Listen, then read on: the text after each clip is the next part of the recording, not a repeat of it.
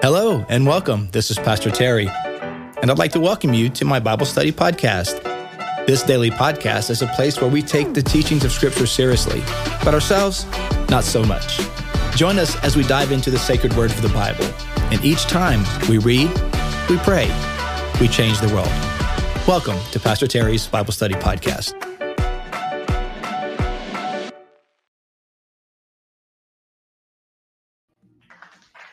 Well, hello, everyone, and welcome to today's podcast. Hope you are having a great day.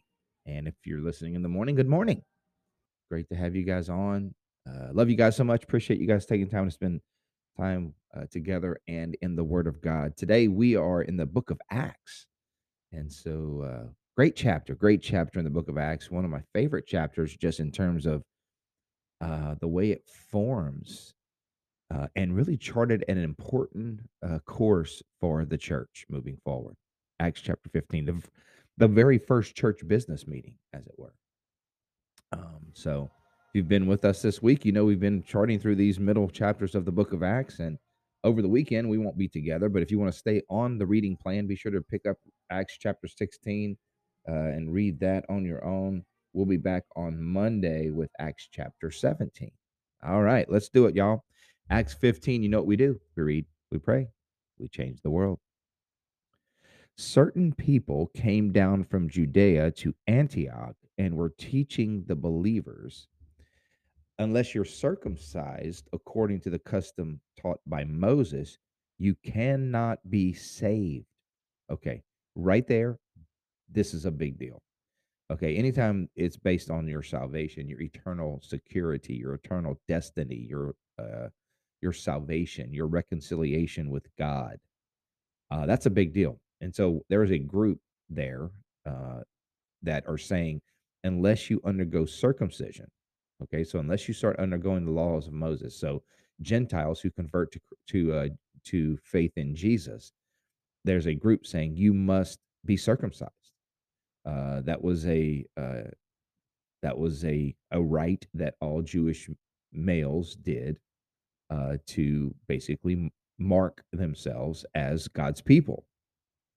And so now they're saying, yeah, that's still in effect.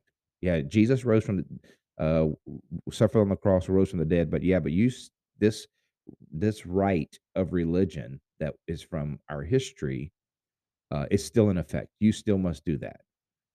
In other words, you must first become Jewish before you can truly be a a uh, a full member of the family of God. If you want to be a full participant in the family of God and all that the rights and rights, responsibilities, and privileges thereof, you must also become Jewish.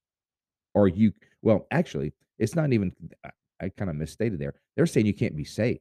Like you're not truly saved. Like not that they're not actually saying, now that I'm looking at it closer, they're not saying that you don't have full privileges. They're saying you're not even on the bus. You're not even in the family. You're not there yet. You're not truly a member of the family of God. Wow. Verse 2.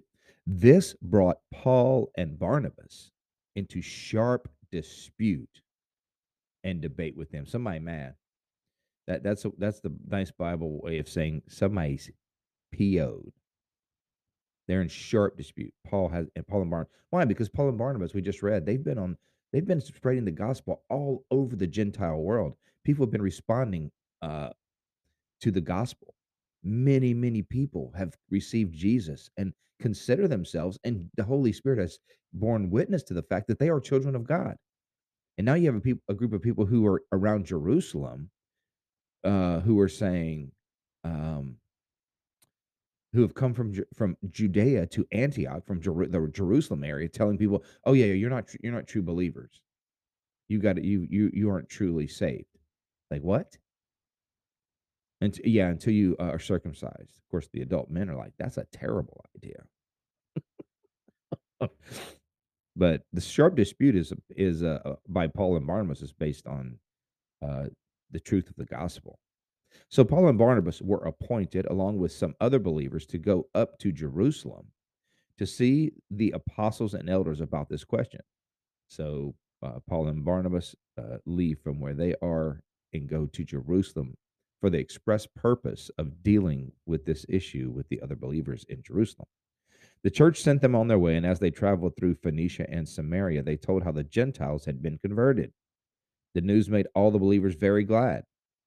When they came to Jerusalem, they were welcomed by the church and the apostles and elders to whom they reported everything God had done through them. Now, you know that they were welcomed. Okay, they were welcomed and greeted, but there's an undercurrent here. All right, there's an undercurrent of a disagreement. We've all experienced those chilly welcomes. You know what I mean? Those welcomes where, yeah, it's cordial. Nice handshake, hug, maybe pleasantries at the beginning, but everybody knows there's an undercurrent of angst going on. Sometimes it's at work, sometimes it's in families, sometimes it's between parents and kids. Like, yeah, we're being nice here at dinner, but we all know that we got some stuff we need to deal with here. Maybe between a husband and wife, you know, everybody's being nice, but when kids go to bed, we got some business we got to talk about. And so that's kind of how this was. They greeted each other, and everybody was very glad. I'm sure they were. They were glad, but everybody there's an elephant in the living room, and that elephant he's starting to make a little noise. He's starting to grunt and groan a little bit. And they're all there to tend to the elephant. So when they came to Jerusalem, they were welcomed by the church and the apostles, and they told them everything God had done. Verse 5. Then some of the believers who belonged to the party of the Pharisees stood up and said, okay, so they're meeting, they're gathering. And so Pharisees stand up, and Pharisees are strict adherents to the Jewish law. The Gentiles, they're not holding anything back. They're stating it straight up from the beginning. Watch this. The Gentiles must be circumcised and required to keep the law of Moses. That's all we got to say. It's like, all right, we got to spend a lot of time on this. Pharisees are like, we've been talking among ourselves, and we've come to a pretty straightforward conclusion. And here it is. Okay, so the Gentiles must be circumcised and required to keep the law of Moses. So, are we all good? We ready to go now? This is the shortest meeting you ever been to. And it's like, wait. Isn't that true though? Like when we get in our own little echo chambers, we talk about things, and we because everybody agrees with us, we assume when we present our watertight argument to the larger group, it's going to be like, oh yes, of course. And it's like it's never that way. I mean, people have other opinions. They've thought about it too. They see sides of it we don't. Yeah. uh, that's why it's so helpful to listen to other people's perspectives. You know, and yeah. I mean, I learn things all the time. I just learned something recently from.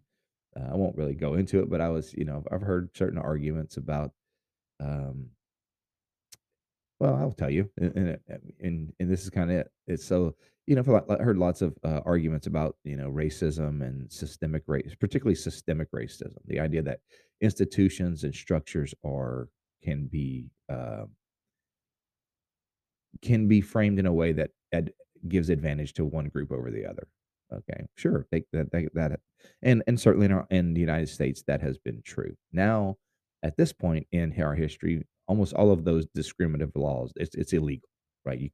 It's illegal to do that. It's illegal to form laws that favor one group over another, to give them privileges and rights that are not afforded to another group based on race. So you often hear the argument that, well, race, though, yes, back in the past, that's true, but it's different now. All of our laws don't allow it. And I believe that. I was like, yeah, that's true. Yeah, it makes sense to me. So why are we talking about, the way it used to be? That was horrible. We all agree with that. Now we all see that was wrong, but the laws are different. But someone said, and so in the echo chamber that I was hearing, that's all you hear. But then someone said this is a good point. I was like, that makes a lot of sense. Now there's other sides to it, but it's a good lot of sense. And it was someone who obviously did not, but he said this. He said, that's true, but it's like the game of Monopoly. It's like you've been playing Monopoly, and you've got, you got 3 or 4 players that have been playing Monopoly, and they, have all bought up the houses and the hotels and gotten money, and then a 4th player wants to come on, and everybody says, "Okay, but from now on, it's gotta be fair. From now on, you can't do this, you can't do that." But, and so, yeah, um, the rules now are fair, but there's a that how do we know that 4th person is still now at a disadvantage because a lot of the money in the houses and the property have already been bought up. So, they can't discriminate against you, but you're kind of, at a disadvantage. And so I thought, well, you know what? I got some more to think about there. I appreciate. I see some things, some flaws in my logic, and I do think using a monopoly analogy is also using an analogy of scarcity and not abundance, because obviously monopoly is a closed system. There's only so much money. There's only so many houses. There's only so much property. Uh, and so I would argue that the world is much more abundant than that. That there are, yeah. So it doesn't negate that argument because I think there's a lot of truth to that. That there are so many seats at tables, right? There are so many positions of power, and so at least by and large, unless you create your own. Um, but so yeah, there. I think.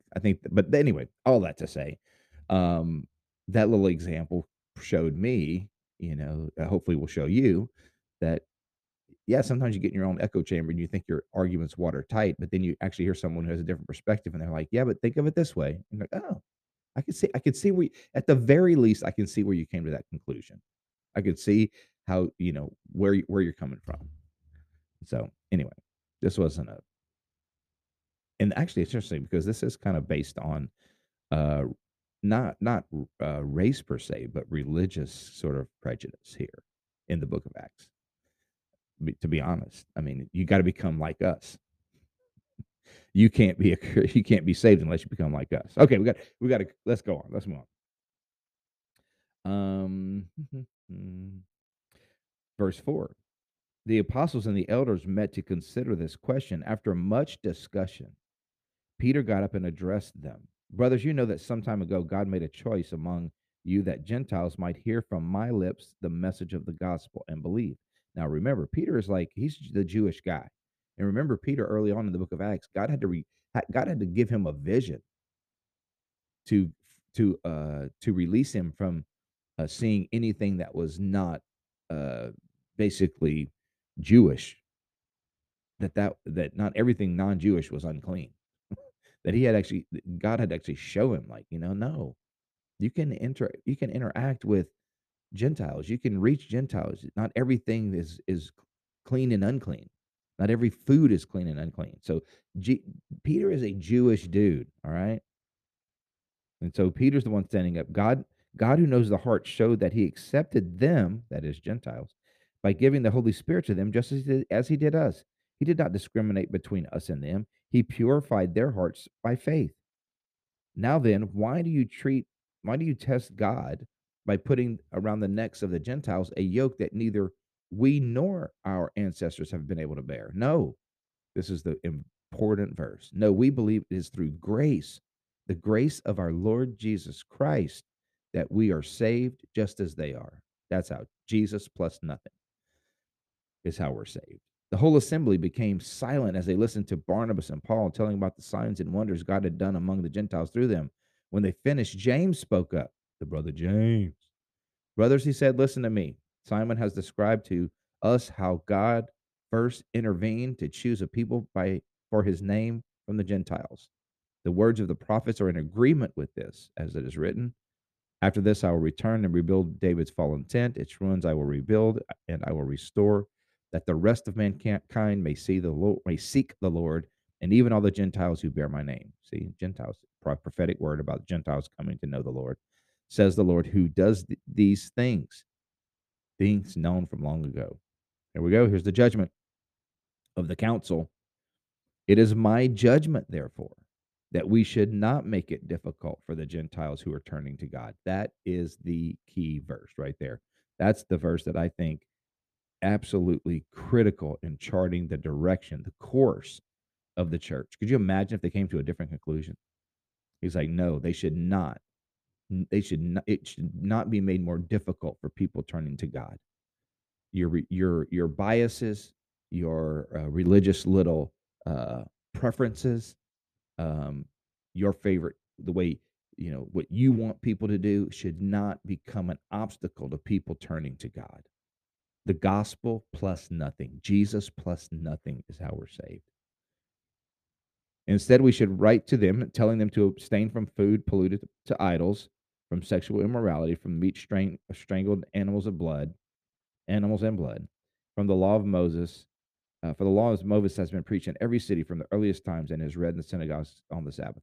So there's these three kind of things: food sacrificed to idols, sexual immorality, meat of strangled animals and blood. So he's saying we should at least tell them to refrain from doing those things. Why? Because there are Jewish believers or there's Jewish adherents to in those communities, and if you want to be a witness to them as a Christian, respect what they've been taught.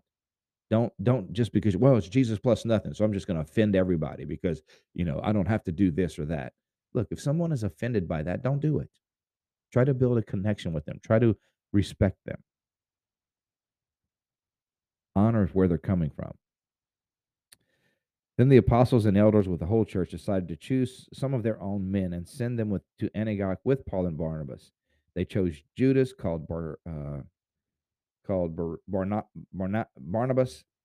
They chose and Silas, men who were leaders among the believers. With them, they sent the following letter. So they sent Silas and Barnabas. The apostles and elders, your brothers, to the Gentile believers in Antioch, Syria, and Sicilia. Greetings. This is a letter. We have heard that some went out from us without our authorization and disturbed you, troubling your minds by what they said. So we all agreed to choose some men and send them to you with our dear friends Barnabas and Paul, men who have risked their lives for the name of our Lord Jesus Christ. Therefore, we are sending Judas and Silas to confirm by word of mouth that what we are writing. It seemed good to the Holy Spirit and to us not to burden you with anything beyond the following requirements. You are to abstain from food sacrificed to idols, from blood, from the meat of strangled animals, and from sexual immorality. You will do well to avoid these things. It's not about your salvation. This is a recommendation that you stay away from these things because it's going to affect your witness to those Jewish believers. So the men were sent off and went to Antioch, where they gathered the church together and delivered the letter. The people read it and were glad for its encouraging message. Judas and Silas, who themselves were prophets, said much to encourage and strengthen the believers. After spending time with them there, they were sent off by the believers with the blessing of peace to return to those who had sent them. But Paul and Barnabas remained in Antioch, where they and many others taught and preached the word of the Lord. Yeah. So they stay and Paul and Paul and Barnabas stay and preach in Antioch. The other believers deliver the message and then return back to Jerusalem. But then even Paul and Barnabas get in a little disagreement here. Look at this, bottom of chapter 15. Sometime later, Paul said to Barnabas, "Let us go back and visit the believers in all the towns where we preached the word of the Lord and see how they're doing." So let's circle back around that missionary journey and see how these believers, these churches we planted, see how they're doing, see how the believers are doing. Barnabas wanted to take John, also called Mark, with them. Remember what happened a few chapters back? Mark turned back. He didn't even complete that first missionary journey. And here we see that we find out that that didn't sit well with Paul. So Barnabas wanted to try it again. He wanted to bring John, also called Mark, with him because they're related, first of all. But Paul did not think it was wise to take him because he had deserted them in Pamphylia and had not continued with them in the work. They had such a sharp disagreement. So here's another disagreement. This, but just between individuals. The other one's more of a theological issue, right? This is more just interpersonal. So they had such a sharp disagreement that they parted company.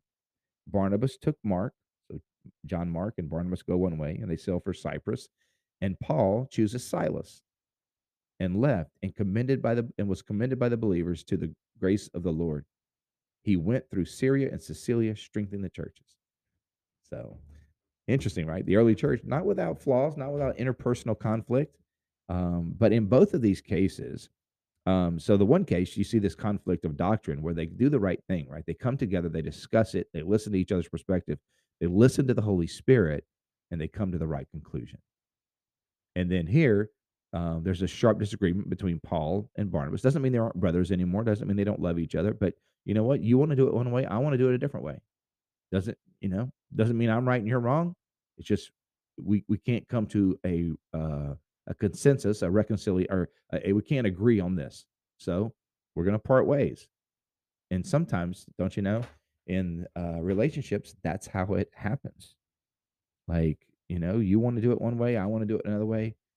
I'm not going to tell you you're doing it wrong. It's just, we just are going to do it different. And so we'll go our separate ways. Still loving each other and still in a spirit of unity, still praying for each other. But we're just going to take different paths. And sometimes that's okay.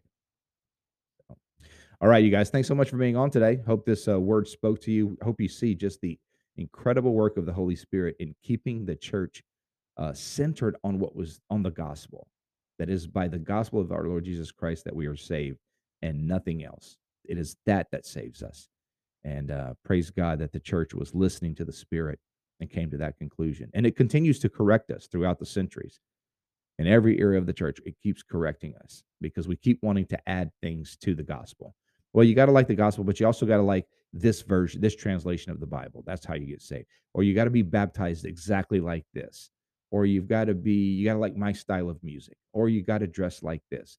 Or you got to be in this political party or that political party.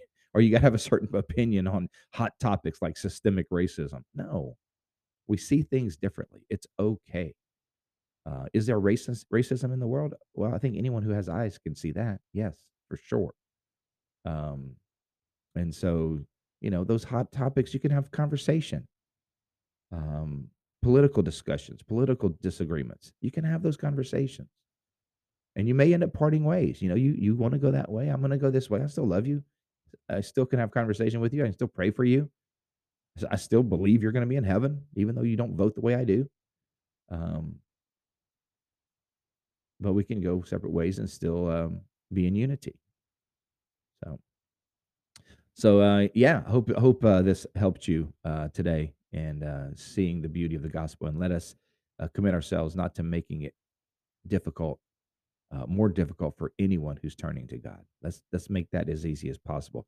That doesn't mean we dilute the gospel. The gospel is a big enough obstacle itself, right? So we don't dilute the gospel, but we remove every other barrier that might stand in the way of someone truly responding to the good news of Jesus. All right, you guys, thanks for being on today. Hey, let's pray. Lord, thank you so much for your holy word. Thank you for my friends. Thank you for what you're doing in their lives, what you're teaching them and teaching me and developing in them, Lord, and developing in me. Lord, help us to be all that you desire for us to be. Help us to be your hands and feet today. Help us to be ambassadors of good news. Help us to remove obstacles that keep people from you, unnecessary obstacles that keep people from you. Lord, may your blessing and your grace and your peace be upon each person at the sound of my voice. May they know that they are loved because they are. We pray this in Jesus' strong name. Amen. Amen. Well, God bless you, my friends. Have a fantastic day. Thank you for spending time in the Word of God today. Have a great day. Thank you for liking, subscribing, sharing this podcast. I really appreciate it. Have a fantastic Thursday or whatever day you're listening to this. Love you guys. We'll see you next time. Bye.